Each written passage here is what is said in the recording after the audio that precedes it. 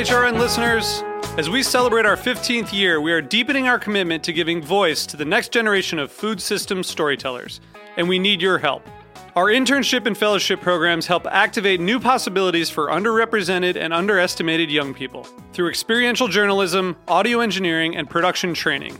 Through these unique programs, HRN helps food equity stewards build essential workforce readiness skills that expand their potential and foster economic mobility. Please consider supporting these critical programs. And with a minimum donation, you can be entered to win a dinner for two at an amazing restaurant in one of 8 cities and tickets to a concert at a great venue in one of those cities. We have incredible partners across the country who have donated, as they also share our passion for helping to educate the next generation of food systems storytellers. Check out heritageradionetwork.org/15 to donate and enter to win today. That's heritageradionetwork.org/15 to donate and enter to win today. And make sure you donate before March 31st. Thank you. You're listening to Heritage Radio Network. HRN is food radio supported by you. Learn more at heritageradionetwork.org. This episode is brought to you by Roberta's, home of Heritage Radio Network for 10 years. Learn more about Roberta's at robertaspizza.com.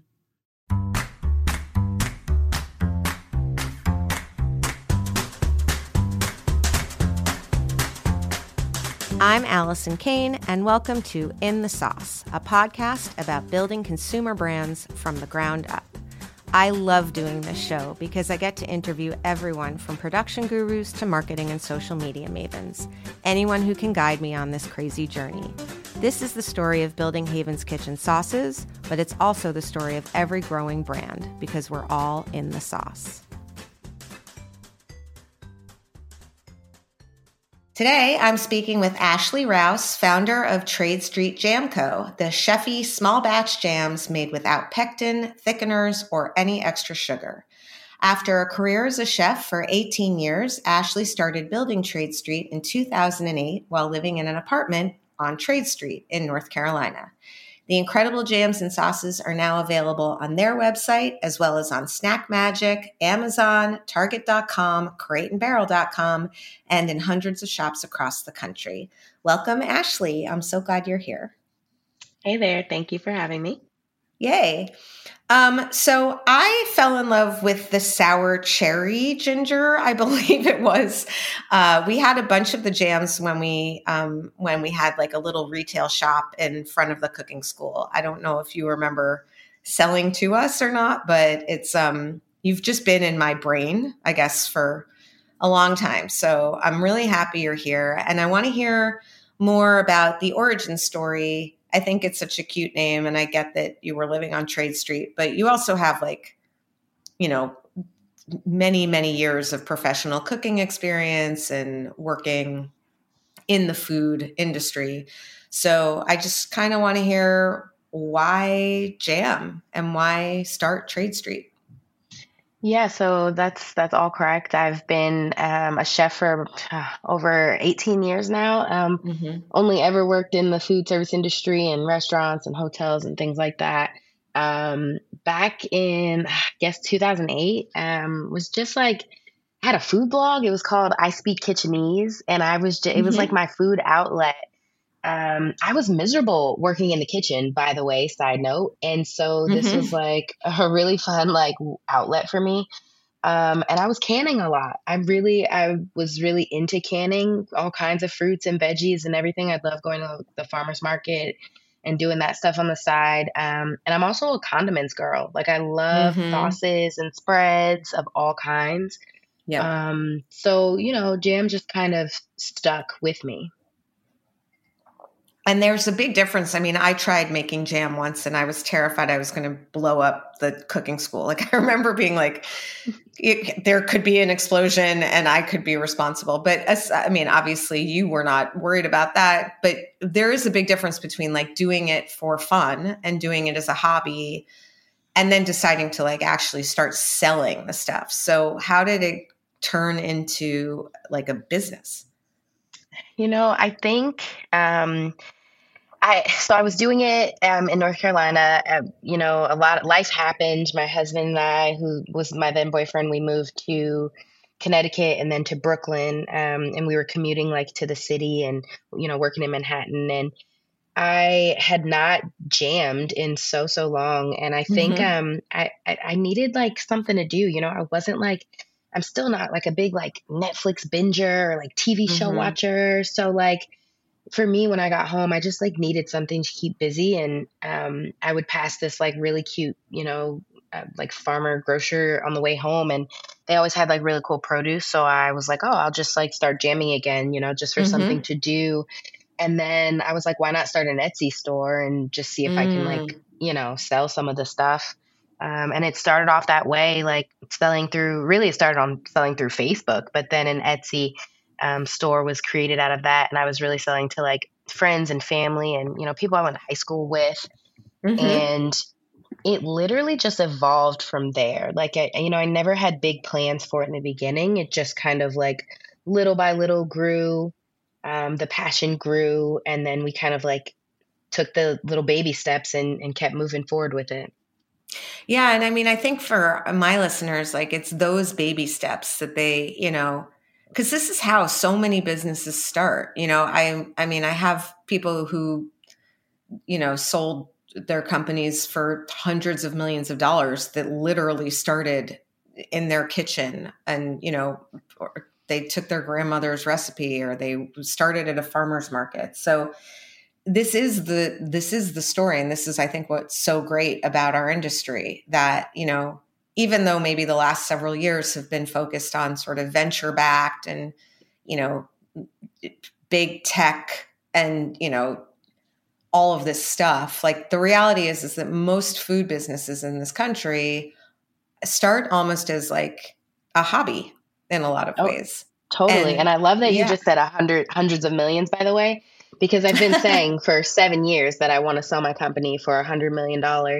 And it's, it's always been kind of the goal. And it's funny. Some people are like, yeah, absolutely. And then some people are like, what, how, and to your point, it all starts super small. That's how like all these things go. But anybody who follows any CPG brands will see that like it's a reality. Like it's a thing that can happen. It's a possibility. And it all starts kind of like you said, where I started. Yeah. And so, I mean, I guess, when did that click in your mind? Like you're selling on Etsy, people are picking up what you're putting down. This is still sort of pre all of like the big sort of e-com D2C stuff. What was happening kind of in between like that 2000 and, 10, 12 time and the next couple of years? Like when did it go from like, oh, this is a hobby and I'm selling on Etsy to like, wait a second, I think I could actually make this into a big business? Well, I think just being in Brooklyn, like I was always super inspired by just the culture, art, music, food, everything, right? And they always had these like big maker, they have a huge maker culture. And so you would walk by just a regular street and there'd be this huge warehouse. And then there's like hundreds of makers just selling these really awesome goods. And I had like never seen that before. And I just remember being like, I loved the experience of being in there. And I was like, I want to sell in here. I think that would be so cool. And I just remember being like, but yeah, right. Like, how could I qualify to sell in here? And it's just, it's funny because, within a couple months, my husband and I were selling in there every weekend. And that was my reality for the next, 3 or 4 years or so. And so, it literally went from selling on Etsy. Okay, this is kind of moving. And making it in my apartment to like, let's get in these maker markets and then doing that. And then being like, okay, I can no longer keep up with how much I'm selling, which wasn't a ton, but like I can't keep up by making it in my apartment. So let's get a shared kitchen. My husband was like, you got to rent a shared kitchen. I'm like, yeah, right. How can we afford that? And then within like a few months, we were in a shared kitchen. And we did that for just under a year, maybe. And it was misery. But it was miserable. Yeah, there's nothing else to it. It was miserable. Right. And then he's like, you got to get somebody to make this for you. And I'm like, yeah, right. How can we afford that? And then within a few months, we were in a manufacturer. But it kind of just grew, like I said, it was all just like, okay, I guess we should take the next step. There was never like early on a point where it was like, here are the steps laid out of how I think we should grow. So, the 100 million goal came later, I think, when we were doing these like markets, like if you're a New Yorker, like Artisan Fleas and like Brooklyn Flea and stuff like that, we're doing these markets, and like it was just really popping off, like Whole Foods buyers had come by and say like they loved us and like, let's try to get in stores. Now that's another story. It took us another couple years before we even got in one Whole Foods, but they were interested, and we got a ton of press, and we were on a Vice documentary just from, like we were really out there, and people loved the product. They loved me. They loved the look of the branding. And, I've always been like really confident just because I'm me and I'm unique and I'm the shit. Sorry, I hope I can say that.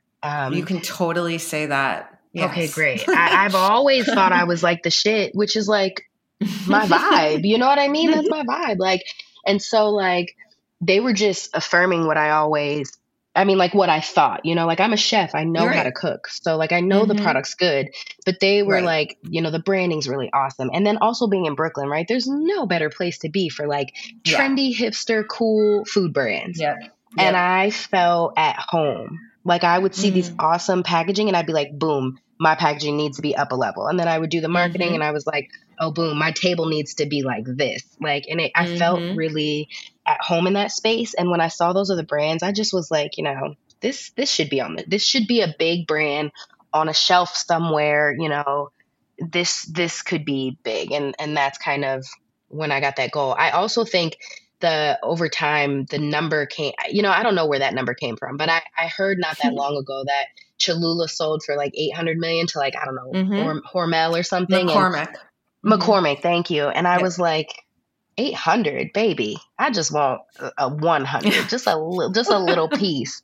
So yeah, that's that's my number. I mean, I think, from my understanding in our world, to sell for that, you need to have pretty much like a pretty consistent, 30 maybe $1 million sales and profitable. So that's, that's the target, I guess.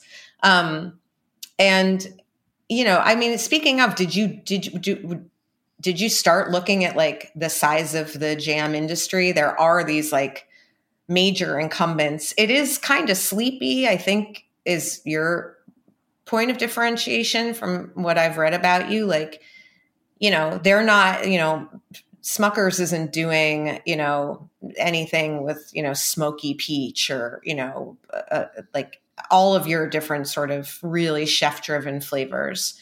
And there are sort of these legacy, people do collect their bon maman and things like that. But I don't know. I mean, it doesn't seem like there's a lot of new innovation, especially like in the chef-driven and with the, lack of, fillers, and definitely less sugar is a huge trend. Like, did you start matching what you were doing with sort of the larger market research and really started kind of thinking about, like, when did that all start happening in your head? Because I think, I'll just speak for one more second before I let you finish. A lot of us who came and made products because either, in my case, my students wanted us to just package the things that we were teaching them how to make, or in your case, because you were making really yummy things that were just like art and inspiration for you. We didn't come to this like saying like, oh, there's this big category and it's very sleepy and we can disrupt it and da da da da da. Like, we came to it from like a very organic place. And sometimes that doesn't always align with like a larger market picture. So we kind of have to then start doing a little bit of the homework. And I'm just wondering like what that process was like for you. Like, when did you start really like looking at the jellies and jams? And I guess my follow-up question to that is like, is that why then you also started adding the hot sauces because of the size of that prize? So no, I didn't look at it until years in, because again, I never started it thinking that we had that type of longevity. But honestly, I think I got lucky, and I think, everything I came up with was what you said. It was very organic, and it just happened to align. Now, side note, like my husband always talk about this, but we always say this is God's business, like, because we really truly feel that, like, this is my passion and he's put us on this journey, and things have aligned so well for us that I know it's not me, like I'm a little business savvy, but my God, not like that, and things have You're just in the flow. Yeah, just in the flow. And that's why we say that, like, you're like, this is his business. He's kind of running it. I'm just like, I'm a control panel here, but like, no, it was all organic. Like I told you, I love jams from the beginning. I'm a chef. So I'm like, why would I ever make strawberry jam or like grape jam? Like, why would I do that? Like, it has to be a little weird. Like I would tell people the flavors or my husband, and if he would make a little face like, what? Then I'm like, that's the one then. Like it has to be something that you don't quite see, that almost doesn't really make sense to you. But then like the more of a foodie you are, the more you get it, or the more you're intrigued by it. I obviously was like, don't want to put a ton of sugar in this, because like, why? And, Americans are already dealing with obesity, and African Americans they're specifically dealing with diabetes and obesity. Like the numbers are off the charts. So like for myself, for my culture, like, why would I do that? So I, didn't even like, I think I was like, oh yeah, low sugar is already like a good thing. Like, I'm just going to do this. I don't think I had numbers on like what, brands were innovating or how they were doing, like the new trends and stuff. It wasn't really like that. And then the pectin, the no pectin, no additives, I think that came from a lack of resources. Like, I think when I started, I was like, I'm not buying pectin. Like I've made jam a million times. Why do I need this? What is this? Like when I started off, like, what is this? Why am I putting this in there? Why are there these additives? Why do I need thickening agents? Like, let's just make something natural, and like, it might look different, but it's dope, and I think that's where it started. And then later, as I started, building, I don't know, pitch decks and like, just branding guidelines and like, assets for the brand, and like really digging deep, it was like, okay, I need to know more about the industry I'm in. If I'm like really sending these documents out to like a retailer, like, can we get in your store? Like I got to have more, more information here to build off of. So yeah, that's why I started doing research. And obviously I was like, well, this aligns. Like the category is super sleepy. It's dominated by like a couple of major players. Who are so old and not really innovating. So I was like, great, I fit right in, and also everyone's on like a health kit. Great, I fit into that space. And, innovation and branding has always been important to me too. So all that stuff came later. And then as far as the hot sauce, like it literally came from me being obsessed with condiments. Like I just woke up one day and I was like, we should make a fruit-based hot sauce. I think it started with fruit-based condiments. I was like, we should do fruit-based condiments. So like a fruit-based mustard would be really dope. Like, like stuff like that. And I was like, let's start with a hot sauce. Like hot sauce is super trendy, but it's also really bomb. And I do love Cholula, and I love, all that. So I was like, let's just make a hot sauce. But it wasn't even like, let's see where the hot sauce category is at. Now, I will say that like people who do that and who start the business, like, let's look at a category, see where I can fit in, like, more power to you. That is probably the right way to go about it. But I don't know if this way is the wrong way, like following your heart or like something you feel, I don't think that's wrong. I mean, I think to your point, I mean, I often joke, like there's kind of, I think a thing in our business, like you don't have to do like 6 things better than your competition. You just kind of need to do one thing better.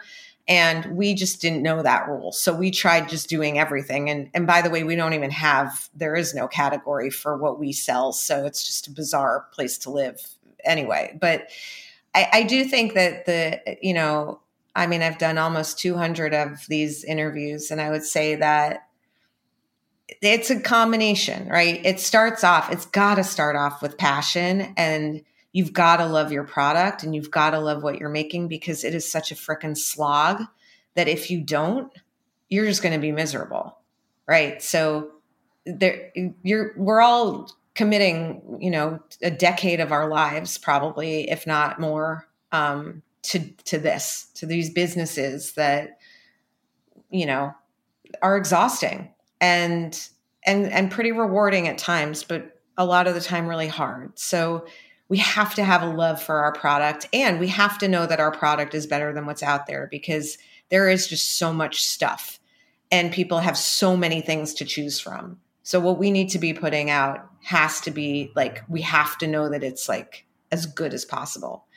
But then the next step, I think, is like, is there a market for it? You know, I mean, I interviewed someone years ago, and they were like winning in their category, but their category was like a $30 million category. You know, how big can that business be? And is it worth all of this stuff for that? And I think it's an evolution, but to your point, you know, there are people who look at it like, where's the white space? I'm going to fill it. I don't think they're ending up feeling very fulfilled. You know, I don't know I don't know. I haven't asked them, but yeah, I that don't would know. be my I hunch. mean, I can't comment, you know, I'm not that person. I can't comment on it. I will say that, like, from what I've seen, the misery will come. Like, at some point, the misery will come. So it doesn't matter if you're passionate or not, you're smart or not, you do the research or not. Like, you have some resources, you build up what you think is going to be great, and there'll be highs, and then there'll be fucking lows where you're miserable and you're like, why am I doing this? And that's all I know to be consistent. Yep. That's all I know to be true. Well, on that note, we're going to take a quick break, and we're going to come back, and we're going to talk about not being miserable and, you know, maybe how to help people avoid some of the misery. Although we both know that's a tough one, but we'll be right back.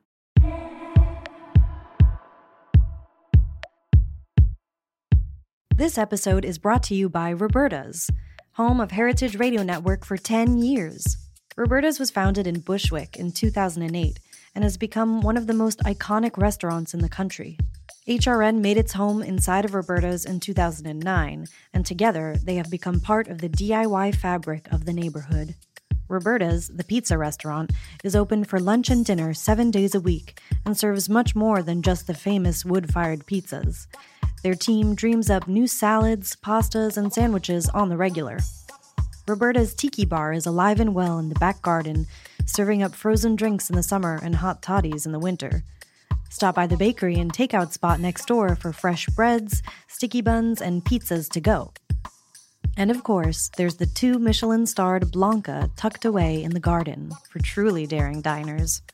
But Roberta's also extends beyond Bushwick, with multiple locations in New York City and now in Los Angeles. You can also find their frozen pies in grocery stores around the country. The spirit of Roberta's, like Heritage Radio Network, is everywhere.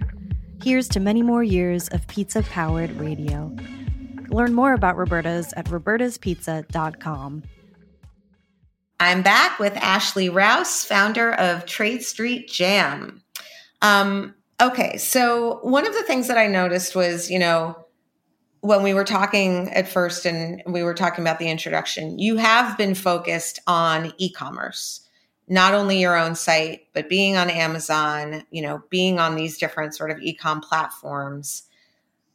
Is there a reason why you focused on that instead of trying, let's say, to get into, you know, thousands of stores, or have you not made that decision? Or are you just sort of starting to think about retail? Like, what is the plan, I guess, a little bit in terms of distribution, and how have you thought about it? Because I'm sure you've thought about it. So that's initially where we started, right? Of course, we were like, oh, we want to be on the shelf of as many stores as possible.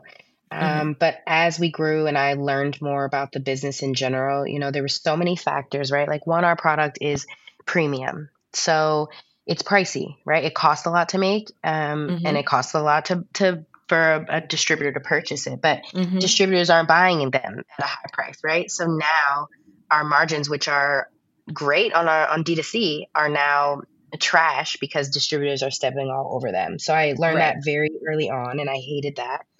I also learned early on that our product doesn't belong on every shelf. You know, we definitely got approached by Kroger and Sam's Club and Costco, right? But it's a different product. It's a different brand. And, you know, for us, what is the good of us being merchandised on a shelf next to $3 Smuckers, right? Like it won't get the shine it deserves or that it requires to maintain that shelf space. So it very quickly became something that was like, I don't want to do this. I don't want to do this. So how else can we do this? And around the same time, you know, COVID hit. And I mean, we were in business before COVID, but those early years, they almost don't even count. Those are the years where you're just like, this is fun. Like, you know, but COVID hit and our business just grew by like 300%. It was wild and such a crazy time. And it really like there became data that would solidify the idea of selling food online was a big deal. And I feel like before that, it was people were just like, who's going to buy that online? You know, like who's buying food online? Even though I had been doing it. I mean, you know, but I lived in New York. I'm ordering Fresh Direct for like 8 years, you know, before this even happened. But it kind of opened everyone else's eyes who weren't in big metropolitan cities, like, and had been doing it. They were like, oh yeah, let me get this like gourmet food online. And so that kind of put us in a really good space where we were like, oh, this, like, it solidified what I already knew in my head, but it was like, oh, this can be a real thing because of what's happening. So that's when we just decided like, hey, let's just try to be like ubiquitous throughout online. Like, let's focus on that. And then retail can be like a later pillar in the business, right? Like, you know, if let's say we have a 3-pillar approach and it's like, first we're going to do like markets and kind of penetrate the system that way. And then like the second pillar is going to be, we're going to just do online and we're going to get everywhere, Target.com, Amazon, every e-tailer we can get. And then the third pillar may very well be retail if we decide that that's what we need to do in order to get the revenue we need. But that's kind of why we decided to go this route. And I mean, we've been able to keep our margins, you know, we've been able to still get into hundreds of retailers. And we've just been able to see success that way. So we're doing what works for us. And we've also been able to like build community, like build what we call our Jamily, like really just build up this cult following. And, you know, when we talk about selling for 100 million, right, there's brands, yes, who have at least 30 million in revenue consistently. And that's how they're selling for hundreds of millions of dollars. There's also brands who are getting acquired because of their following, right? Because of their customer base, their customer list, because these big brands know that like what they have is older, it's staler, it's a different demographic, it's a different age, but they are acquiring these smaller brands for their customer list and their following. And so that's what we are focusing on, right? Like we're building this cult following of people who are like, I didn't even know I like jam, but like, I can't make a cocktail without this jam. Like, I don't even, what are these syrups? And I want jam in my cocktail. Like, I want jam in my food. And it's bigger than just like jam on toast. Yeah, no, I mean, it makes total sense. And I'm thinking back, like, you know, they had a problem, but I'm thinking back, I interviewed one of the founders of The Laundress a few years ago. And recently they just had like a major recall and, you know, the whole thing is sad, but these two women sold the company to Unilever, you know, years ago. So, you know, it was Unilever's issue with the recall, not theirs. But in the interview, so they made I don't know if you know the brand, but they made a really high end, like alternative to the dry cleaner, laundry, you know, cashmere sweater cleaner, you know, really nice for really nice fabrics. And you know, I'm trying to remember the name of the woman. I think it was Gwen, who I interviewed. And she said, we knew that we never were going to compete with Tide. Like if you put us on the shelf next to Tide, there was no one who was going to buy us. We were literally 10 times the price, super concentrated, really high quality. And she's like, so what we did was we put ourselves in boutiques and we put ourselves like, in high-end pharmacies, right? Places where Tide wasn't sold, but where a company like Unilever would look around and be like, I already own 90% of the grocery store shelf for laundry detergents. I'm never going to have a product that's going to be in J. Crew or, in a high-end pharmacy. So it made them more attractive as an acquisition when they did get bought by Unilever because they weren't in the grocery store next to the Tide. And I always think about that's 100% it. Like that is 100% it, right? Like there's a space for fancy shit, and then there's a space for like the regular stuff, and there's room for both, and they don't have to compete necessarily. They can both coexist. Yeah, and I think what you're saying also that's so helpful to people is like everyone thinks, okay, I'm starting this thing. The first thing I need to do is get into my local blah, blah. Then I need to get a Whole Foods region. Then I need to go to Sprouts. Then I need to go to Target. Then I need to go to Costco. Then I need to go to Walmart. Then I need to exit. And it doesn't have to be that. It can be, I've had so many founders on, I had the founder of Brightland Olive Oil on, and she was talking about, there's a massive gift channel, where people are willing to spend more because these are objects and things that, are going on top of people's counters that they love. It doesn't necessarily have to be lost in the olive oil section of the grocery store. Right. And, I think it's helpful because there isn't one roadmap. And now that I think so much of the industry has changed, just in the last 6 months, like, funding is no longer really that accessible. The, need to sort of double your business every year and grow at all costs is no longer the paradigm. So it's really kind of this back to basics, grow in the right way for your product, for the founders that makes sense, knowing what the size of the prize is and mapping out along the way how you can get there. And it's great because it's exactly what you're doing, and I think you're also really right. I think this whole, we have this many followers on Instagram. I think for a minute, people thought that was real community. That's not. I think everyone knows that now. But what you're building is a real community of people who come to you and love you, and you can speak to them directly. And that's worth a lot to a lot of these bigger brands, for sure. Yeah.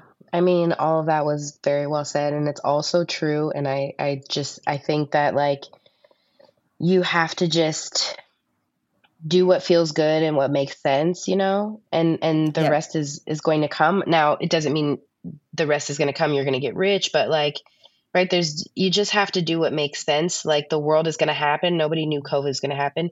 Nobody knew we weren't going to be able to get funding in the beginning of 2023. Otherwise I would have raised way more in my seed round. But like, you kind of just have to like roll with the tides on this. And I think if your heart's in the right place, like that's all you can do, right? And being different is never going to be a bad thing. Like I think, my God, like when Jeff Bezos started off, he told his wife about Amazon and she was like laughing at him, like she literally, she thought it was ridiculous. And my God, he lives on space, right? Doesn't he live in space somewhere? So like, I think he might wish he lives on space, but yeah. He's close. Him and my Elon, God. they might live next to each other in space. They are absurd. They should go live there together. Absurd. I don't want anyone to be like just crazy, but my point is like they just kind of they were like, when they were like, oh, I'm going to make a car and it's going to run off of this. Like people are like, that's never going to work. Like those are the people that end up being more successful. And I think for us, that's kind of the route I'm on, which is just side note, not comparing myself to Jeff or Elon. What I'm saying is, listen, you can compare yourself to Elon. I'm more like Kanye West or something like that. But okay. but what I'm saying is, like, I think when you don't follow the traditional path is when you can start to see success, right? Like, you don't want to be traditional. That's already been done. So when you do something that people are questioning and maybe don't even believe in, like, but you believe in it and you've looked at the numbers and you know this can work, like, that's where you focus your time and your energy. So I want to go back to something you were saying, because, you know, A, you mentioned your seed round. B, when I asked you about topics that you've been thinking a lot about, you definitely mentioned fundraising. So, you know, I think it is worthy of just stating this statistic that Black female founders, basically, I think it was 0.34% of total venture capital money. That is just a fucking joke and abysmal, period. So that needs to be said.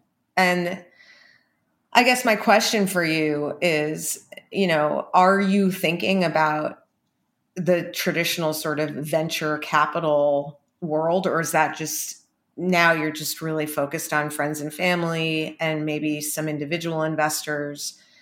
And, you know, what has that experience been like for you? What has surprised you along the way? Well, that statistic is literally dismal, and like, it feels so true. It feels true. Like, in my heart, that feels like the statistic, because it has been such a hard journey. I don't know the answer to you about, you know, if we're going to go the venture route. Like, we did a seed round, right? We rose money in the end, at the end of 21. And we didn't need the money then.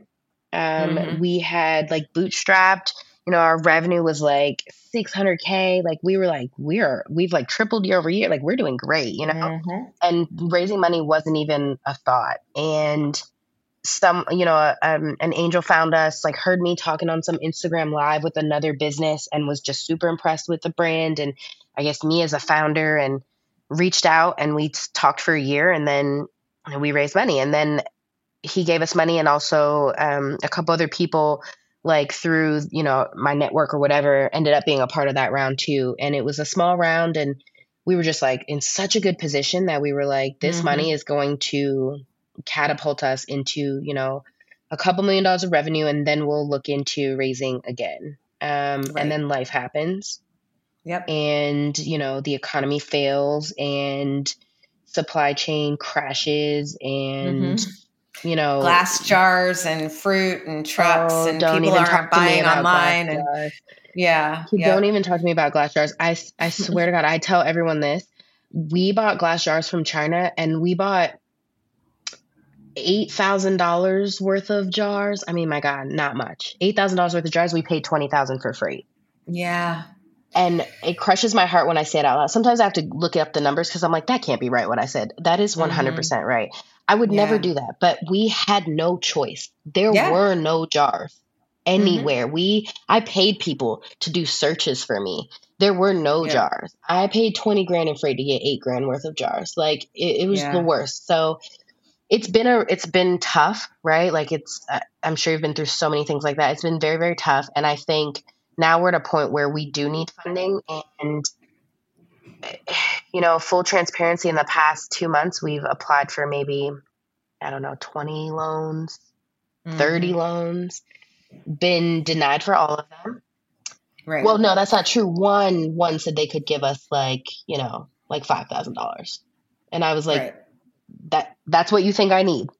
$5,000. Like, I mean, what am I going to do with $5,000? Like, seriously, do you pay for a quarter of your freight? I mean, exactly. Pay for a quarter of freight. Like, pay for like 1 month of a marketing, like, advertising fee or something. Like, you know, I mean, literally just absurd. So of course I didn't take it. I'm like, I'm not paying you money back to give me the least amount of money. So it's just been really tough. And I've really had to make some really tough personal financial decisions that I haven't had to make even in the beginning when I quit my job and didn't know if this would even work. And it's been really disheartening, and it has been a tough start to the year for me. I have been in emotional places I've never been before. And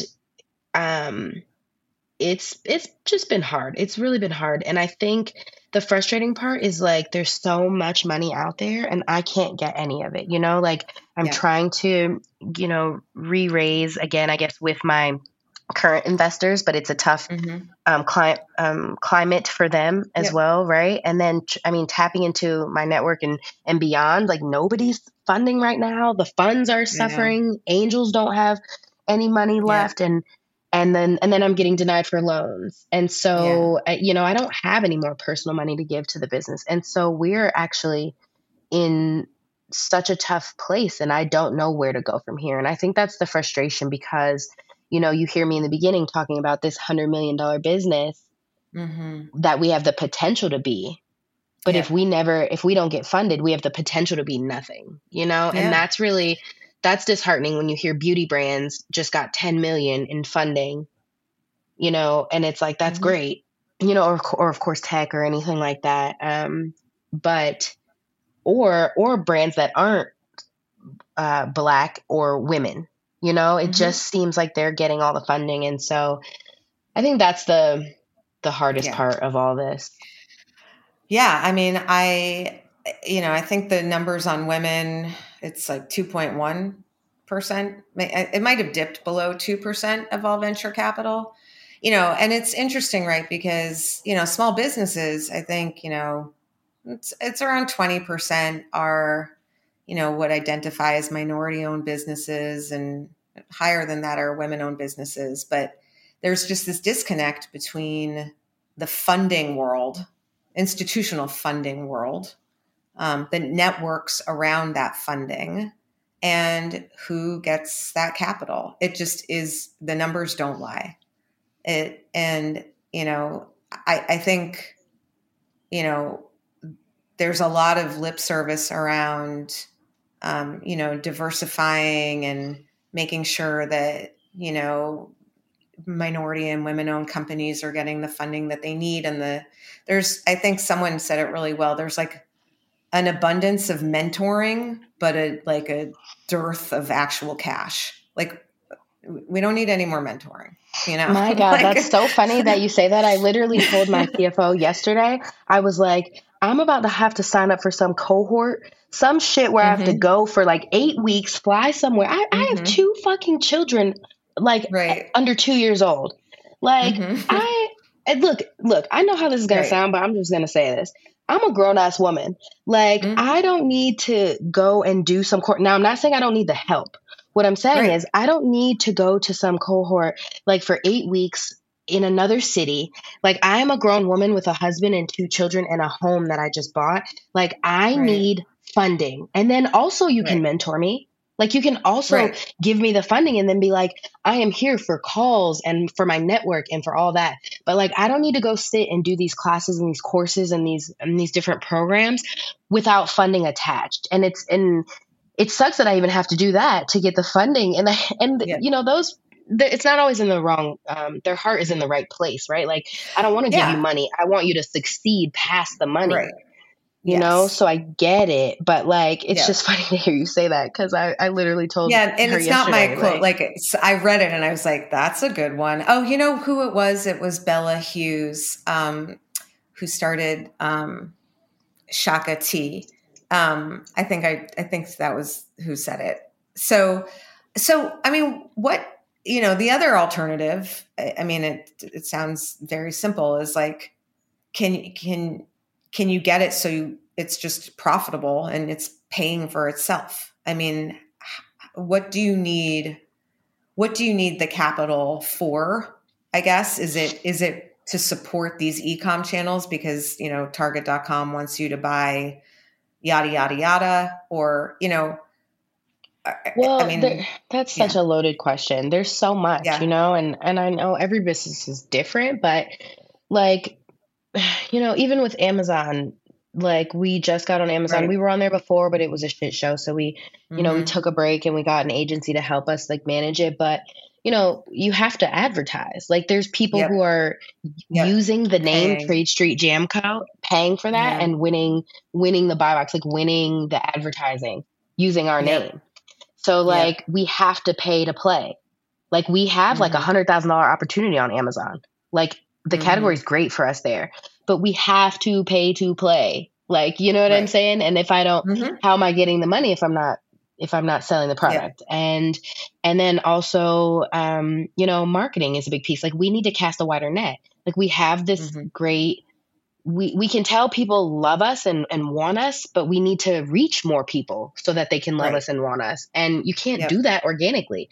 Like we did that organically for years, like doing like the markets I told you about and getting all this organic press, and we were in New York Times. Yeah, but you can't scale that. Like that got us to that 600K. And then like, now what's next though? You can't do that again to get to like 2 million, Right.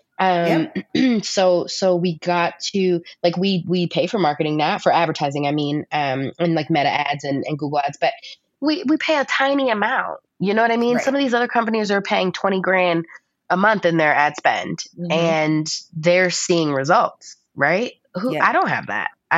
Yeah. So, that's another one there. Also hiring, like, hello, how do you not lose your mind being an entrepreneur, like a CEO, a founder? Hello, like you need to hire. Like it took me years to get a team around me and it's great. And that's great, but I need more, I think between like part-time and contractors, I maybe have like 6 or 8 staff members, but like I need basically an e-commerce salesperson. I need to hire someone who is managing our e-commerce accounts and going out and getting us new accounts. And the days are over when I can sit here for hours and cold email places to try to get our product in there. Yeah. And it's not efficient also. Like these people will have networks and they can kind of reach out to buyers and stuff. So I need funding for all of those things in order to grow. Otherwise we will still grow, but it will be at a snail's pace. And I don't have that time because I know I don't have the capacity to do this forever. Yep. No, I think you summed it up really, really beautifully. It takes, I was doing research because I was trying to really understand the difference between like, why are there so many small businesses that are, female run and minority run? And and by the way, women between 40 and 60, I think make 85% of the household decisions, like purchasing decisions in this country. So I was just trying to, aside from just like, it's an abysmal number. And obviously there's like a gender and a racial component to all of it. And it's just pathetic. What's going on? Why are there small businesses that are thriving, but like for some reason venture businesses aren't? And what's the difference kind of between those two things? And it's, the reality is that businesses like ours, where we are making goods that are requiring, like you said, trucks and ships and glass and fruit and sunshine and labor, on top of the fact that you are competing on, platforms where, people are spending, $1 million a day on literally on these ads, like maybe not in our categories, but it's like, how do you even get into the same atmosphere as those companies without this war chest of cash behind you? And I think, there's going to be some shakeout this year, right? Like, I think, I interviewed one of my accountants who's coming, his episode will be published right before yours. So I guess it's last episode with Greg Wank, who basically said, like, there are these companies, they're making, $20 million, $30 million, even $50 million in sales. But if they are not profitable at this point, they're not going to make it. We're still sort of under that threshold where we can try to correct those mistakes before we start to make them. But it doesn't mean that it's going to happen quickly. And it doesn't mean that we don't need, capital to get up and running to a point where we can then, kind of start cruising. There's a gap, and you need to be able to fill the gap. So, what would you tell yourself or other founders that are a couple of years behind you on the journey? How would you advise them? If you were running the mentor group, what would your mentorship look like? I mean, a lot of it would be more like kind of what we talked about, like making sure that this is something you're passionate about. A lot of it would be about not subscribing to grind culture and really just, it sounds crazy, spend time resting and taking care of yourself. Like you can't pour from an empty cup. I have tried. And so just like pouring into yourself, when you are healthy, and I mean that word, so broadly, when you are healthy, like you can help build a healthy business. But when you aren't, because you're trying to build that business, like it's just not going to come from a good place. It's not going to end well. So it would be a lot of like things like that. And just like, spend time talking to people. I think that's another one too. Like talking to people like, talking to business owners, smaller businesses and bigger businesses. I've learned so much just from 1 hour conversations, like venting about things, asking questions. I've gotten so many more resources that way than like networking events or, those can be very surface level. So I think like the more time you spend, and it can be hard, right? Because it can be scary as a founder. I'm also an introvert and I don't want to talk to people ever. And like, you have to like. You don't look like an introvert. That's funny. I know. I say it all the time. Like, I'm an extroverted introvert. I'm an extroverted introvert. I think I'm an introverted extrovert. I don't know. I'm an ambivert, I think is the word. Yeah, totally. I on the outside, like, look, I'm fun to be around. I'm going to be like, I can be the life of a party or of a conversation. Like I'm chatty. I can be all tired. That, but I get, I get like at the end of that, I need to recharge my battery. I just want to go home and be on the couch. Like, don't talk to me. I'm in the corner watching a movie. So or jamming, or cooking, any of that. Like just being a creator. You got to get out of that and just kind of reach out and talk to people. And I've talked to so many people who have just been so helpful. Even this person comes to mind, Denise from Partake Kitchen, or not Partake Kitchen. I'm saying Partake Kitchen because I'm looking at Haven's Kitchen, but Partake Cookies. She's a very good friend of mine. So, is she? She's great. And we've met through so many different, events and things, press that we've been featured in, like whatever. But I mean, I can email her a question and she'll respond right away and point me in the right direction. And we need more freaking women who are like doing that, who are like, hey, let's get on a call. Like, I know I'm busy, but like, I'll give you 30 minutes and I'll tell you where I sourced these bags from, like whatever. I think like doing that is really important. So I would definitely tell people to just reach out and ask the questions and get the information that way versus wasting hours of trying to like scour the internet when other people have already done that research and they have the resources and they're willing to share. So, spend time trying to get that. No, really good advice. And I just want to thank you so much for your candor and, talking through this all. And I asked for your deck. I'm going to send it to everyone I know and try to get this thing some action. It's weird out there right now, and it's great before, and it's tough. But it sounds like you're building something bigger, even though it's small batch, and it's beautiful. So thank you for coming on the show, Ashley. Liam, thank you. Liam, thank you for engineering. As always, I ended in time for you. Yahoo! It shouldn't be that big of a deal, but for some reason it is. So anyway, thank you. And everyone listening, I'm here and I'm with you. And thanks for the DMs. And let's all just take care of each other and bring positivity to the industry because we need it. And I'll be back next week with another episode of In the Sauce. In the Sauce is powered by Simplecast. Thanks for listening to Heritage Radio Network, food radio supported by you. Keep in touch at heritageradionetwork.org/subscribe.